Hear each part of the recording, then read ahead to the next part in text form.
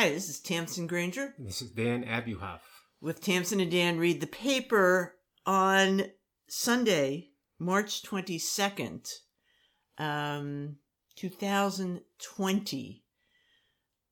A day we probably won't forget. Well, from a month we won't forget. This period we won't forget. We're hunkering down. We're in the hunkering down mode that has been imposed by the coronavirus. But before we go further on the coronavirus, I just want to think a little bit about your mom, Fleur Abuhoff. Well, the anniversary of her birth would be March 24th. She would be, if she was still with us, 94 on March 24th. So glad she's not going through this. Yeah, I can't imagine how my parents would have coped with this. But we do miss them. Yes. And we're fortunate. We're out here in the country, honestly. And so we're having as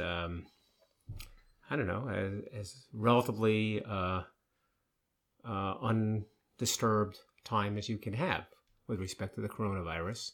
We have plenty of room. We have a nice place to be, and we have wide open spaces. We're able to take long walks in beautiful surroundings every day. And I do think we benefit from that, don't you? Right. It's like a mental health thing, but it's good exercise, and it's very nice. Spending a lot of time together. Yes, not enough time as far as I'm concerned. As far as I'm concerned, but you hear news reports about lockdowns and people being told to stay within their homes, but the truth is, it never is that way. I mean, when you look at all the measures taken, certainly in New York, New Jersey, whatever.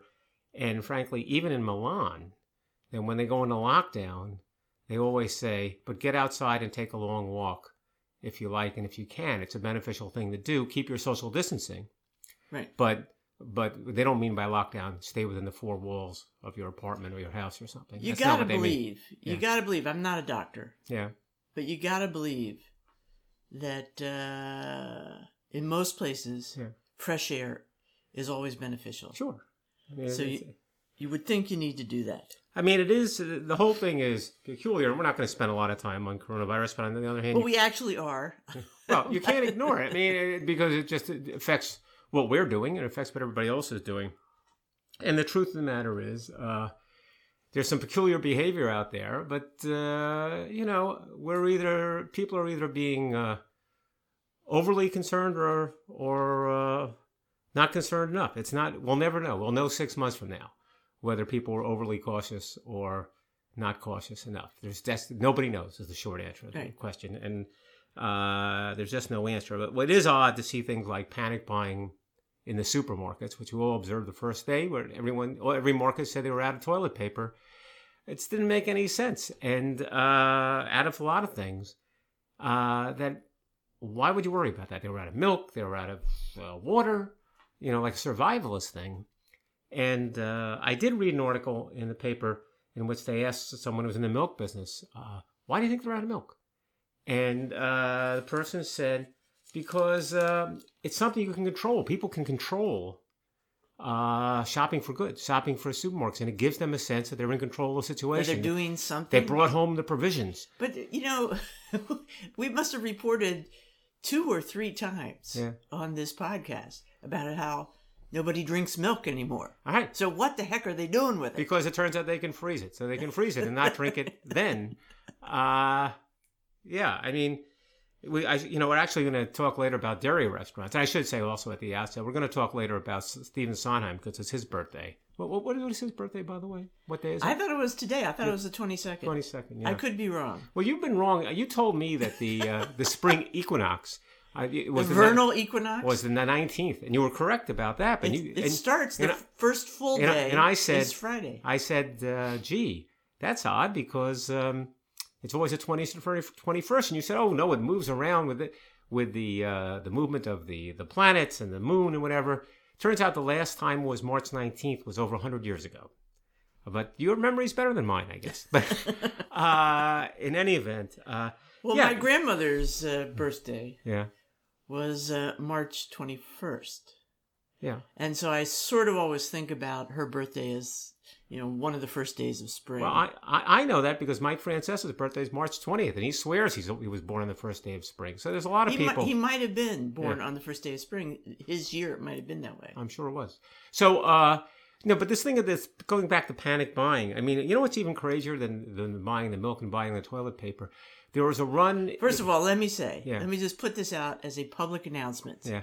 That my mother says, as long as you have some old phone books, you're okay in the toilet paper department. Well, and should you have an old Sears and Roebuck catalog, even better. Even better. Apparently, they used to keep those in the outhouse for usage. See, this is why it's good to live in a big city, because those phone books are thick. There are a lot of pages, and you're all set for a long time. I mentioned this to Zeke, who's out in California, where supplies are dwindling, and he said, "We don't have any phone books." And I said, "Well, that time should hang out with some older people." That reminds us when we were in St. Thomas years ago, and Granger was 3 or 4 years old, or maybe 5. No, he was like 2. Oh, really? And we said, "Do you have like a little booster seat you could sit in?" And they said no.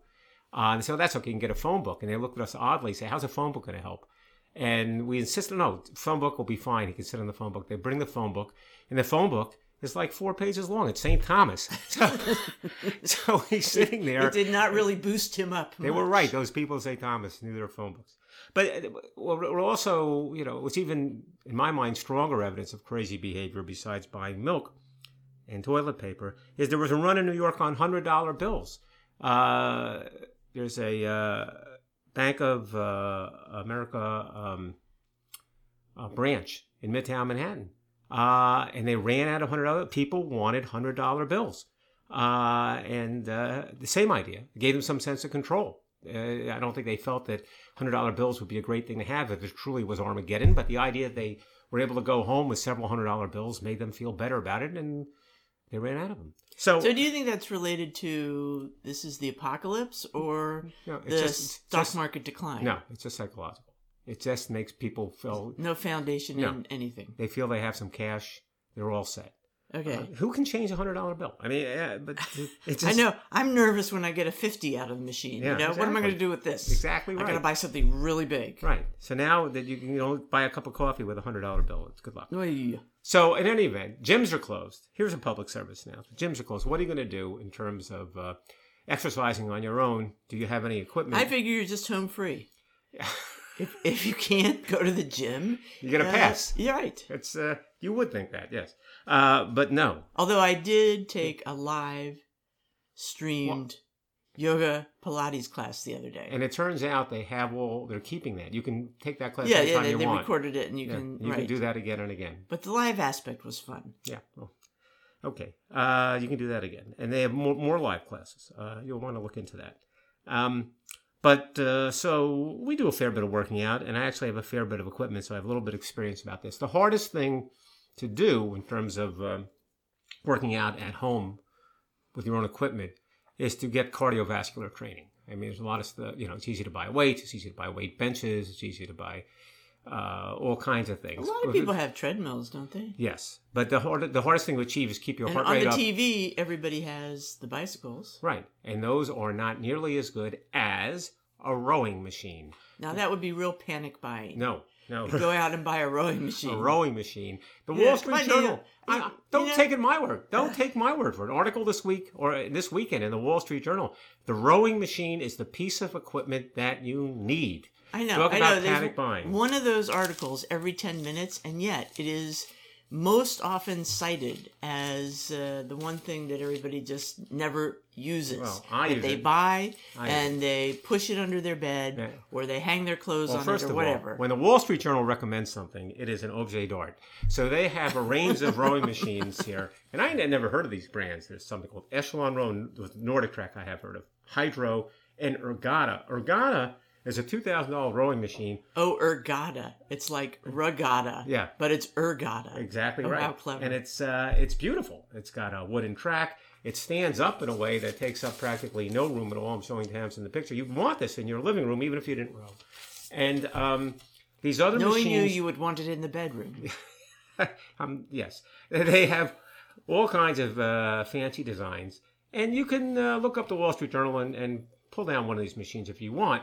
But I am telling you right now, the rowing machine to get for our listeners, special offer, is the Concept 2. The original rowing machine, the best rowing machine, and I'll be even more specific, the Model D. And the Model D is fantastic. It is the real deal. It costs $900, which I know is not nothing, but is much cheaper than anything they have in the Wall Street Journal. And it is a great machine. So for those interested, I'm not going to push it. I'm done with the subject. So it has all kind of computer stuff? It has, but that's not why I'm recommending it.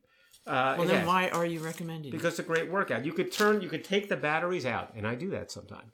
You can take the batteries out. Doesn't make any difference. You just sit there and row, and you'll get a fantastic workout. And if you're worried about your form or anything, obviously you can pull up, no surprise, anything on YouTube on Concept 2. They have all kinds of demonstrations. Concept 2 is a website. What? The most boring workout ever. It is not. It's fascinating because there are so many moving pieces and so many ways you can make adjustments to your form. But I know you'd like to dwell on that, but I want to move on to the next subject. Just briefly, which is... Because nobody can row for long. Yeah. The movie theaters, movie theaters are distressed. They're closed. They've been in tough times. There's some question about whether they're going to reopen. There's no way they can survive this. Well, maybe they can't. I don't know.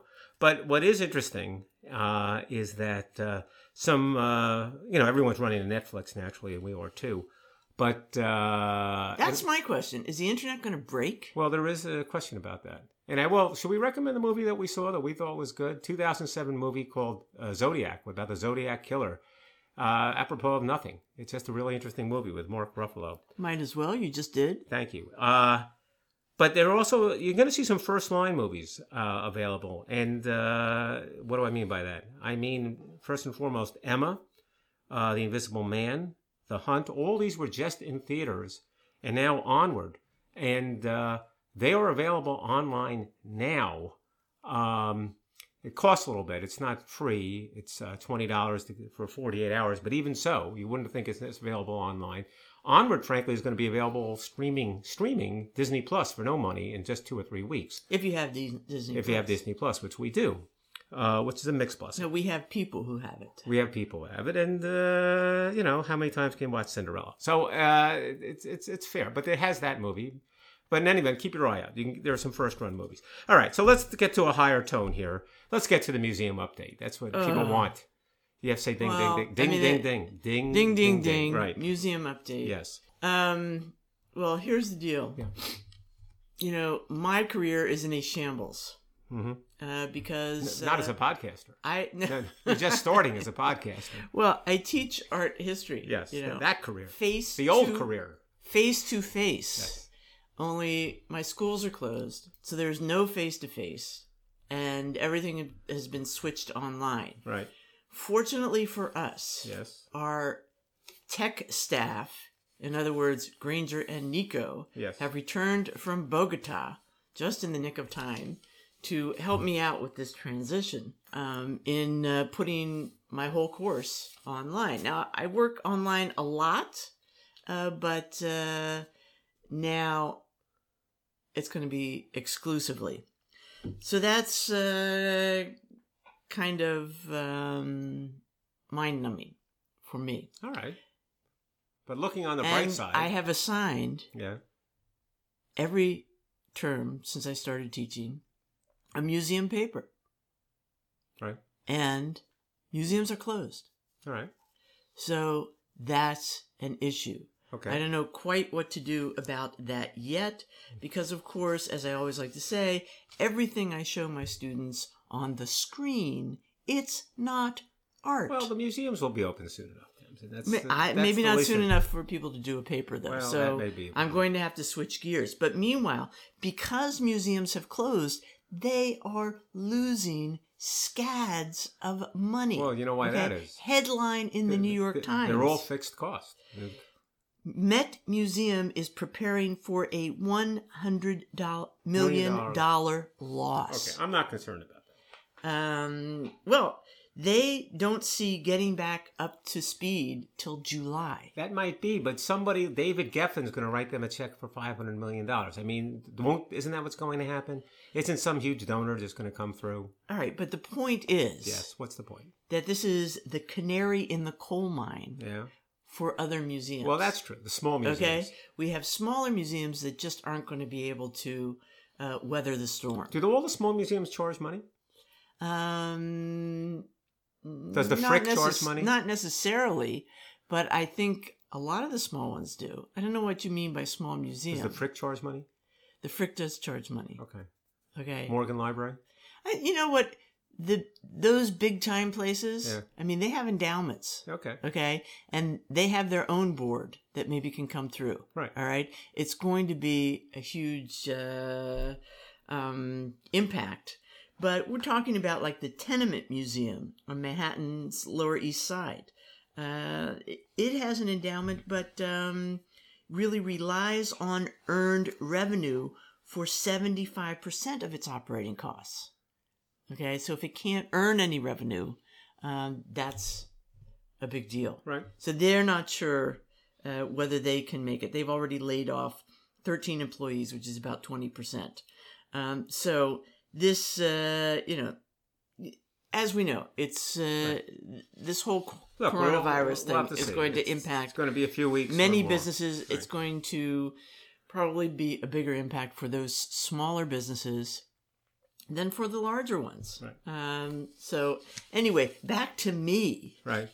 However, the big article, still on museums, in the New York Times Arts and Leisure section, titled "For Big Museums, It's Time to Change," written by the art critic Holland Cotter, Cotter. And it's really kind of saying that, these museums, like the Met, like the Fine Arts Museum in Boston, are going to go through a huge impact. And if they're going to survive, they're going to have to change in many ways. And this is fiscally. This is irrespective of the coronavirus, isn't it? Isn't it apart from that? Yeah, but he's sort of like seizing the opportunity of if you're going to taking advantage of the crisis, right? Okay. And I don't know. In the middle of it is actually supporting the notion of, to a large extent, art historians have always had it wrong. To supporting this idea, he mentions that earlier this year, Yale University's History of Art department eliminated a revered, but in the department's view, antiquated undergraduate survey course called Introduction to Art History, Renaissance to the Present. That's sort of what you teach. That is exactly what I teach. So let's just say, I'm never going to work for Yale, apparently. Not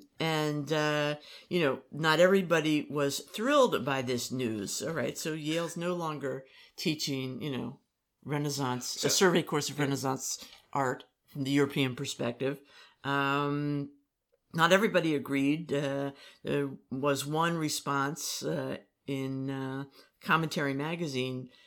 The headline was, Yale's art department commits suicide. So what does this mean? It's a step away from Euro-centric art to a broader environment? Is that what they're doing? Right. Well, the idea was that it's an introductory art history course. Yeah. All right. And since it's limited to Western European and American, it gives the impression that's all the art worth taking seriously. You can't tell people at the beginning there's other art besides, but this is what we're teaching today? Right. Why not just broaden your offerings? Well, people still want to understand this art. Well, isn't this the art history course everybody was brought up on? Right. Yeah. Okay. But it is a limited view. Oh, no, I don't teach it saying or even thinking that this is the only art worth understanding. You can have other courses. Right. You could offer this one on Friday morning and you offer your other courses on Thursday, 3 o'clock, more prime time. You can do a lot of things. But why would you cancel the course? Because undue, reverence was attached to these works. Well, that's the problem. I got to say, I'm more in favor of trying to broaden the view. This is, in some ways, nonsense. I understand museums look like palaces for wealthy people, all right? And they were built, we've talked about this before, they were originally built not even with, the great unwashed in mind, not even for, and as an opportunity for everybody to share in the art. They originally built so that the art would be protected from everyday people like you and me to some extent, okay? But that is not how they exist now, all right? The views that gave rise to these collections, we shouldn't espouse now. But do we destroy the collections? Do we destroy? Yeah, what are you going to do with it? So no one should look at Da Vinci or anything like that? Because No. You should, okay? But you should not go through life believing that Leonardo is the only great artist. Or that he's great because he's Italian, or that he's great because he's a man. Apparently you shouldn't take a course that covers it, though, And so anyway, Cotter lists a bunch of ideas that he feels important for museums. Cotter is who? An art critic from the Times who is writing this article. And he says, embrace truth, rethink, rewrite history. Come on. History is rewritten every 10 minutes. History is written by the victors, okay? Right. So it never represents the truth. Right. What is the truth? This is Tamsin talking, not Cotter talking. This is me talking, yes. Okay? Yeah. So it's our truth right now, okay? And we should embrace it. But I'm not really sure. I sense... I don't take responsibility for old, white, rich men who lived 200 years ago and what decisions they made. But I am going to... even I don't take responsibility for that. Well, I'm going to use it to my benefit, okay? But anyway, and... I sense the frustration in your voice, honey. It's pretty clear. And he says, redefined expert. And he is, embracing the idea that it's not just museum curators who know something about art. It's not just fusty old art historians. That's not news. A week ago, we were talking about, even in the Prado, you can learn from the art handlers, the museum guards. I mean, the museum world is already embracing a lot of these ideas. Mm-hmm. Anyway, it's an article worth reading just to get you thinking. Mm-hmm. But, it's really... He says we shouldn't get too caught up in seeing museums as such, political forums. And yet he sort of is. Yeah, I think people are onto that, too. I mean, okay, it sounds like a New York Times article. But it's talking about rewriting history. HBO, just about things you might watch, is now running, I think it's over 6 episodes in ORC, which based on The Plot Against America, which is the book by Philip Roth, in which he reimagines history, and how he reimagines it is that Charles Lindbergh, of course, the first man to cross the Atlantic by airplane, the great hero, opposes and prevails over Franklin Roosevelt in an election in the 1940. And wait a minute. What? Lindbergh beat Roosevelt in an election? Yeah, well, he's reimagining history. Okay. All right. Wait a minute. What's the name of the book? Yeah, The Plot Against America. The Plot Against America. Right, Philip Roth. And so, that's the book. It's a novel. And based on that scenario that he posits, he wrote this book in 2004, he plays it out. And so that Lindbergh would be the president. That's right. And Lindbergh had a history of being anti-Semitic and pro-Germany. And so the way it plays out in history is that instead of opposing Germany in World War II, the U.S. becomes allied with Germany. And you have things happening in the U.S. that happened in Nazi Germany. That's the horrifying thing about it, and that's the premise of the book. All right, so and this has become a series? HBO. On HBO? Yeah. Is it out now? It's out now. It's got a super positive review in the Times. Do we know who's in it? Is it anybody we would care about? John Turturro's in it. Who plays Lindbergh? That I don't know.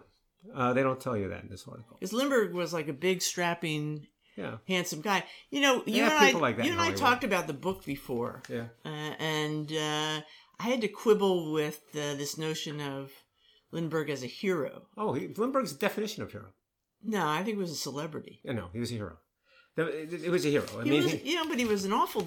But that doesn't make any difference. An awful guy. Doesn't make any difference. Awful guy. Doesn't make any difference. He was a hero. You might say that he turned out to be different, but this is in 1927, I believe, when he crossed the Atlantic or so. And it's like I said to you, John Glenn, was a hero. When he came back, they gave a ticker tape parade. It was Hero Goes Down Canyon of Heroes. That's what that is. You become a hero when you go out there and you discover North America, South America, whatever. Vasco da Gama was a hero. So he was a hero. Whether he turned out to be someone who was less than a complete human being is something else. But you could see it's not an implausible plot point.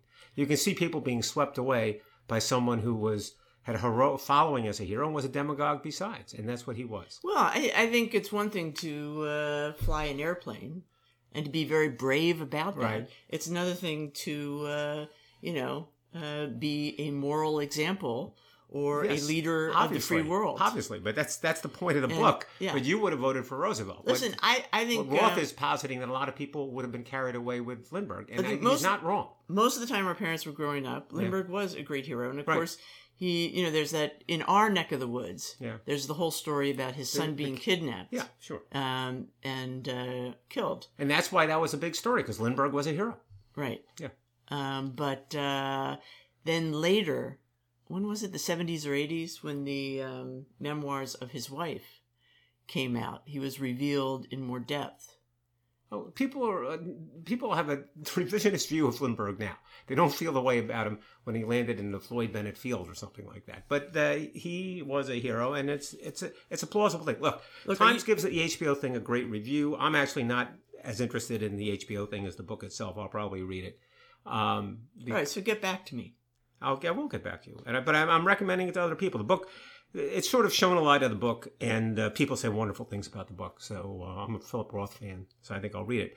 Another thing we lost was the NCAA tournament, and that's sort of old news. But there was one interesting article in the Times about that, and that is that a team that you haven't heard of in basketball prominent circles for a long, long time, the University of Dayton, was one of the top teams in the nation this year, and they were poised to be competitors to win the entire NCAA tournament. Really? Yeah. And I remember poor kids. When I grew up, University of Dayton was a serious basketball team, and apropos of nothing, the Times writes an article about when the University of Dayton was in the national finals game to win the NCAA against UCLA in 1967. And you remember every quarter of the game? No, what I remember is seeing Dayton play Madison Square Garden in what was called the ECAC tournament. But in any event, Dayton was a top team. I remember my dad saying to me, Dayton's here. Dayton's a top team. That's when Bradley was a top team. It changes over the years. And but there's an interesting twist on this story. They have a photograph, which I'm going to show you now, and unfortunately we can't show our listeners. That is the tip-off at the beginning of the game.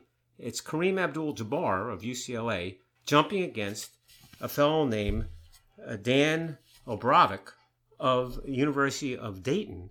And as you can see, Dan Obrovic is out-jumping Kareem Abdul-Jabbar and winning the tip. Well, that's amazing. It is amazing. And here's what's amazing about this story. That was the only thing Dayton won in the entire game. Was it because of that guy? No. I said that was the only thing that Dayton won. Oh, that was the only thing. Yes, they lost everything else. Okay. UCLA won the game easily. Yeah. But that photograph is the most prominent thing in the Dayton, that's displayed in the Dayton trophy case. It's a well-remembered moment in time. Right. Of Obrovic. Was their last moment of glory? Exactly right.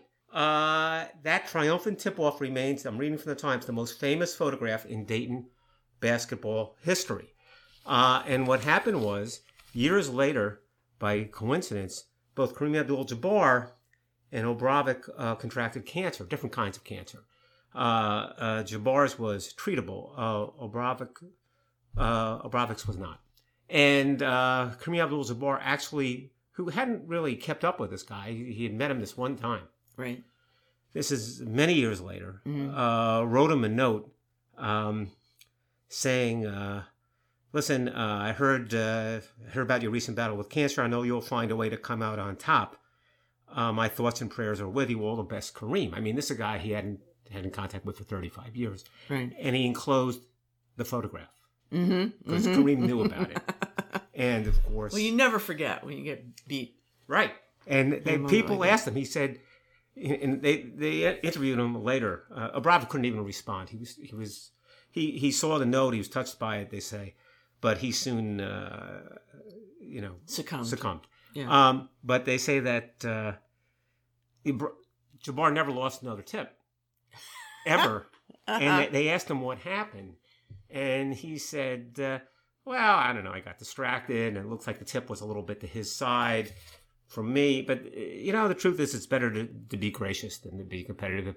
If that meant that nuts to him, and it meant that much to Dayton, then that's good. So be it. They won something in that game. He's very gracious about it. And so it's kind of a cute story. And the woman who was living with Obravik when she died, by now was, in her late 60s, just was saying she just misses the tournament. And, of course, there's wonderful things to say about Jabbar. So. Well, I miss the tournament, too. Yeah. Because I do jigsaw puzzles. And I'm really falling behind. Right. Usually I have a jigsaw puzzle set aside for the tournament. I can be working on that and kind of glancing at the game occasionally and getting the puzzle done. And I, is so that, time spent with the NCAAs on the small screen or whatever we call it is not a total waste of time for me. I'm looking, working on my brain by working on these puzzles. We can stream some old games. No, that I think would not engage me as much. So instead we're watching movies and things, and I really sort of have to pay attention, and I can't do my puzzles, so I'm falling behind on the puzzles. I'll find some movies because of the lack of NCAAs. You don't have to pay also, attention. my mother usually watches the games. Well, that's a whole other story. And it gives us something to talk about. Yes.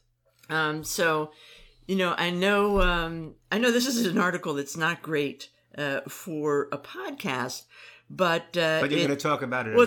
It's entitled The Inheritance, and it's from the magazine section. Well, not the magazine section. It's from the Design magazine that came with the New York Times this weekend, and it's by Michael Snyder, and the subject is the great furniture maker George Nakashima, whose studio is not far from where we speak. Right. And it actually is a photo essay of two of the houses on his property, the complex where in New Hope, where the furniture was made. He was he was an architect who becomes a furniture crafter, maker, and makes really beautiful, brilliant furniture. Based on a very hands-on aesthetic, a natural aesthetic, in the New Hope area. And on that site, there are two buildings, the original sort of family homestead, and then a nicer building that he builds later. Both are being lived in by his children, who are quite older now, Kevin and Mira. And so it just details how they live and how these spaces look. The deal is that Nakashima was a fascinating guy. He was born in Spokane in 1905, and then he will live in New Hope till he dies, I think, in about 1990. And he starts out as an architect. He is trained at MIT, and he works for the termed here Czech-American architect Antonín Raymond, all over the world, Japan, India, etc. But when he comes home and gets married in 1940, I mean, he ends up abandoning architecture in 1941, and shortly after that is interred as a Japanese American in the Minidoka internment camp in Idaho, where actually he ends up, as I understand it, learning the craft of furniture making, and his whole life changes from then on. But isn't it shocking to think of incarcerating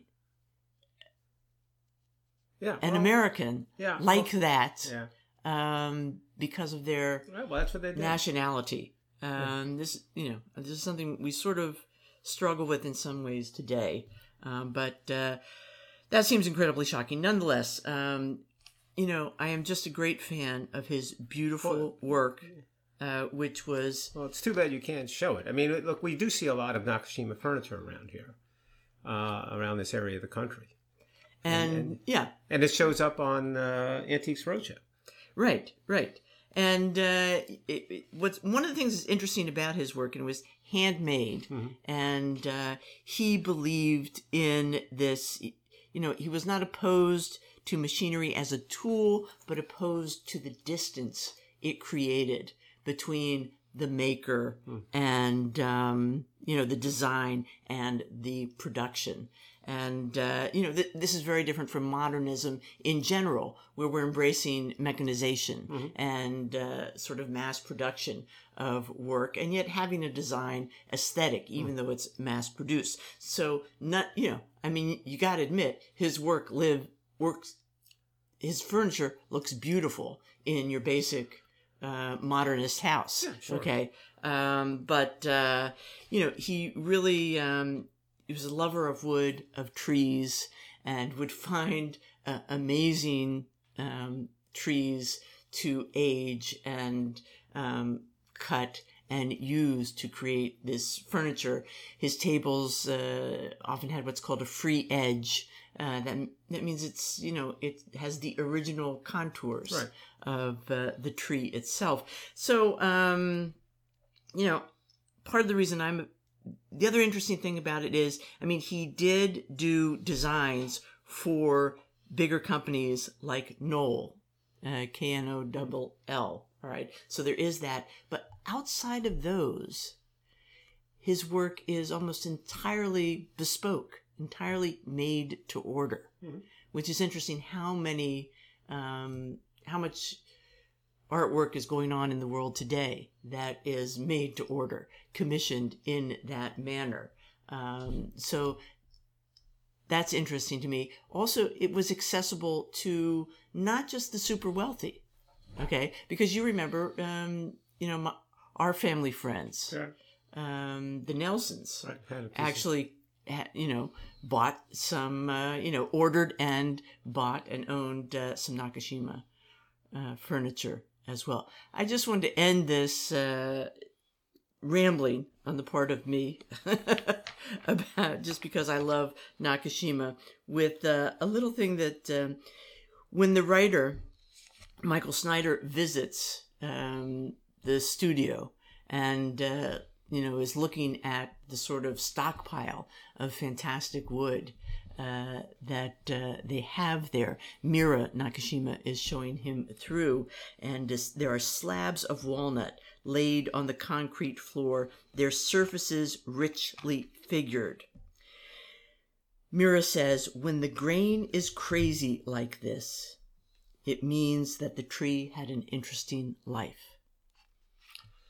Okay. I don't believe that, but okay. Lots of us. What? Okay. Yeah. Are a little crazy. Yeah. Due to our interesting lives. Right. Okay. So. Okay. So just one point before we get to Sondheim, which I do want to talk about for a few minutes, and just very briefly, there's an article about dairy restaurants in Manhattan because there was a book written by a fellow named Ben Catchor called A Dairy Restaurant. I would actually like to see that book. All right. Well, maybe we can arrange that. But I have to say, one side effect of coronavirus, we're really eating well, aren't we? Yeah. Well, these are not. It's not about recipes, Tamsin. It's about the restaurants and the Jewish people and how they use these restaurants. We used to go to dairy restaurants in New York City. I used to go with my father to a place called Farm Food, which was in the 40s on the east side. And I went with you. Okay. Vegetable cutlets at Farm Food. Now I remember. That's like a precursor to veggie burgers. Well, we got to explain what. But this was back in the 70s. We haven't explained what a dairy restaurant is. So explain it. Okay, so a dairy restaurant is basically no meat, right? So kosher food, you can't eat meat with milk. So if you have a dairy restaurant, there's going to be no meat on the menu. You're going to have things like vegetable cutlets. And you're going to have dishes that do use meat and cheese quite a bit.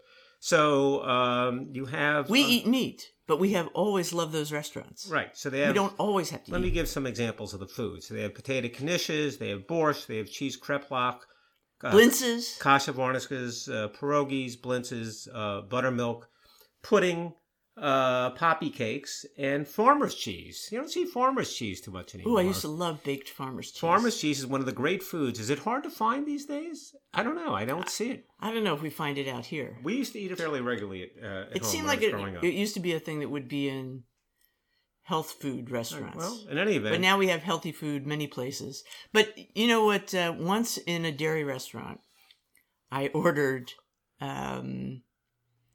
bananas and sour cream. Yeah. It was awful. Was it? Well, it was just very, very, very, very rich. Oh, okay. And kind of dry and sweet. But of course now we, bananas with yogurt all the time, and we think it's pretty normal. The funniest experience I had in a dairy restaurant was when I saw on the menu. Oh, it wasn't a dairy restaurant. Was it a dairy restaurant? I can't tell you. Stuffed fish. I think I had that.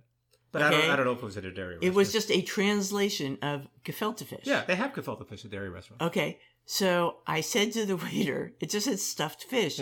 I said, what is the fish stuffed with? And he said... And he just looked at me because it's not really a stuffed fish. It's like fish stuffing. Yeah. Really. Because it's more like that's right. Well, they do say... croquette or something. He does go to the pains to mention some, I'll say celebrities, loosely phrased, who used to eat at dairy restaurants. One of them is, Trotsky. Leon Trotsky, who would not tip. Edward G. Robinson, Franz Kafka. These ate at dairy restaurants in New York. Theodore Bickel, Arthur Miller, Bert Lahr, and Leonard Bernstein. And Frank Zappa, and he mentioned Frank Zappa as tasting gefilte fish for the first time at the dairy restaurant, and he liked it quite a bit. So what's the most famous Frank Zappa vegetable song? I don't know. What? Call any vegetable. I don't know. You don't know that song? No. Because it has that line in the middle of it, rutabaga, rutabaga. Listen, I'm talking about farm food. You're talking about Frank Zappa. I know you don't want to talk about this more, but I don't. Trotsky got in trouble for not tipping well. I know, the waiters They gave him terrible service. Yes, well, he deserved it. But I forget, he had some stupid reason for not tipping. Because he thought it was anti-worker. It didn't give them the proper respect. Oh, so it's like Danny Meyer's restaurants. Yeah. They should get a higher hourly wage, not tips. Right. Yeah, maybe he felt that way, but maybe he was just really cheap. It's possible. So, in any event, let's talk about Sondheim. So, it's Sondheim's birthday. You knew the day. I didn't know the day. Today. Is it today? I think it's today. Yeah, okay. But I'm not losing sleep over it. Okay. Well, it's his birthday week. We know that. Yes. Well, the thing about Sondheim is there was a huge tribute in last Sunday's Times.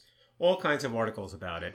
And there were all kinds of performances scheduled to commemorate his birthday, which have been canceled, including the production of Assassins, which is postponed from Classic Stage Company, which is attracting quite a bit of attention. But in any event, the article that stuck out to me, and there were many in the Times, was by Jesse Green. And his thesis about Sondheim is this. He literally says Sondheim is under-acknowledged. You see all these tributes, it's not enough. Nothing's near enough. He's not just, according to Jesse Green, the greatest writer of songs for musicals, or as he puts it, the greatest composer-lyricist the U.S. has ever produced. And I think that's pretty much accepted at this point. But that's not it. He claims that Sondheim is a great playwright. and he doesn't get credit for being a playwright. And that is what makes him unique. And that's an interesting thought. And the reason that Jesse Green justifies that is that he says that the songs themselves have a certain dramatic tension and do as much as any amount of dialogue can do in a play to actually enrich the experience. They're filled with nuance. They're filled with ambiguity. And he's a playwright. And yet I remembered from Sondheim's books that Sondheim does not fancy himself a playwright. And let me just pause for a second. What I mean by Sondheim's books. Again, people looking for something to read. There are two books that Sondheim himself wrote, which are called Finishing the Hat and Look, I Made a Hat, which are his own analyses of his own musicals, in particular the lyrics that he wrote for his own musicals. And they are fantastic. They are fascinating. But let's just take a step back. Yes. Okay? Because we have some loyal listeners who are not that familiar with Sondheim. Right. You want to just mention some of the musicals? Oh, okay. Yeah, sure. Well, he did the lyrics for West Side Story. He wrote Funny Thing Happened on the Way to the Forum. He did the lyrics for Gypsy. He wrote Company. That's music and lyrics. Everything else, music and lyrics. Follies. A little night music. I don't want to miss anything. Pacific Overture, Sweeney Todd. Merrily We Roll Along. Sunday in the Park with George. Into the Woods. Assassins. Passion. Okay. So some of these, pretty much anyone who's been to a musical might be familiar with. Right. But some you may not be familiar with. And I have to say, growing up, I never heard of Sondheim. Oh, okay. I was completely unaware. Right. And for a while, for a long time, I was very snooty about Sondheim. How so? I said, like Rodgers and Hart appealed to me. Right. Okay. And the truth is I was just ignorant. I was stupid. Because, and Jesse Green kind of covers that in a way. Yeah, he does. And he says that when you really listen to Sondheim, his lyrics really reflect how we think, and look at life today in a way like no other. Right. And that's true, that ambiguity, that tension that he creates between, your life, your dreams, your loves, etc. Beneath the surface, really, the real things that people respect, the real stuff of life. And Sondheim can create a sense of poignance in me that no other musical can do. Right. So the older I get, the more I just adore Sondheim and feel that his work speaks to me. Well, that's interesting, and I agree with that. But you were onto it before I was.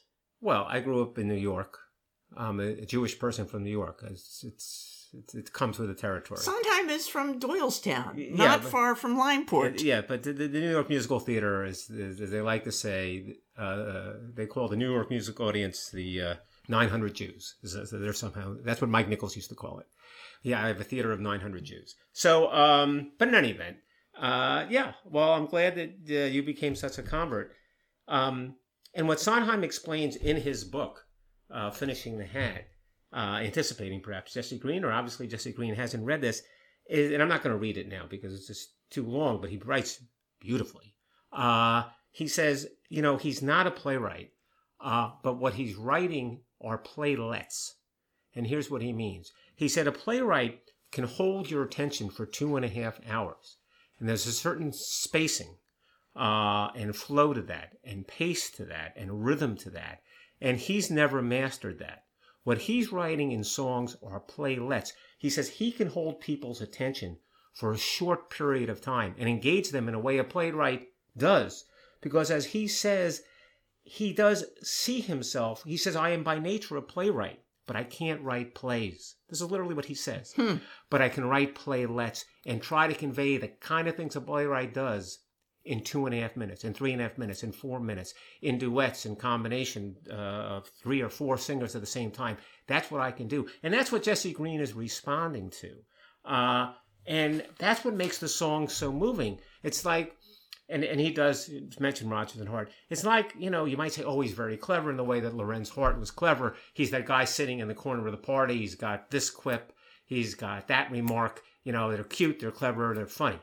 That's not what Sondheim's doing. Sondheim is getting beneath the surface of the character, conveying something important about the way we live in a 4-minute song.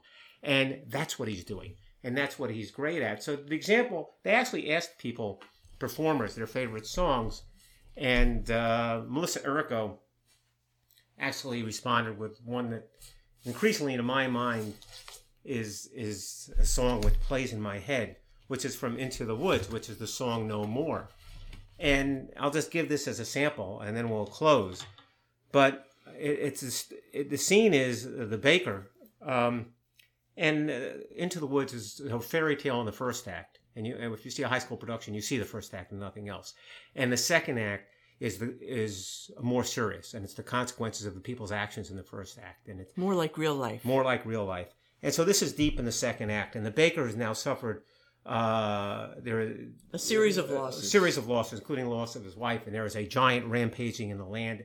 And he has a child, but he feels he can't even protect the child. And he's ready to give up like his father did. And just basically run away.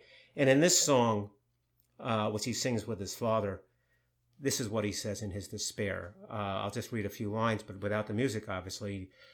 He's giving up. No more giants waging war.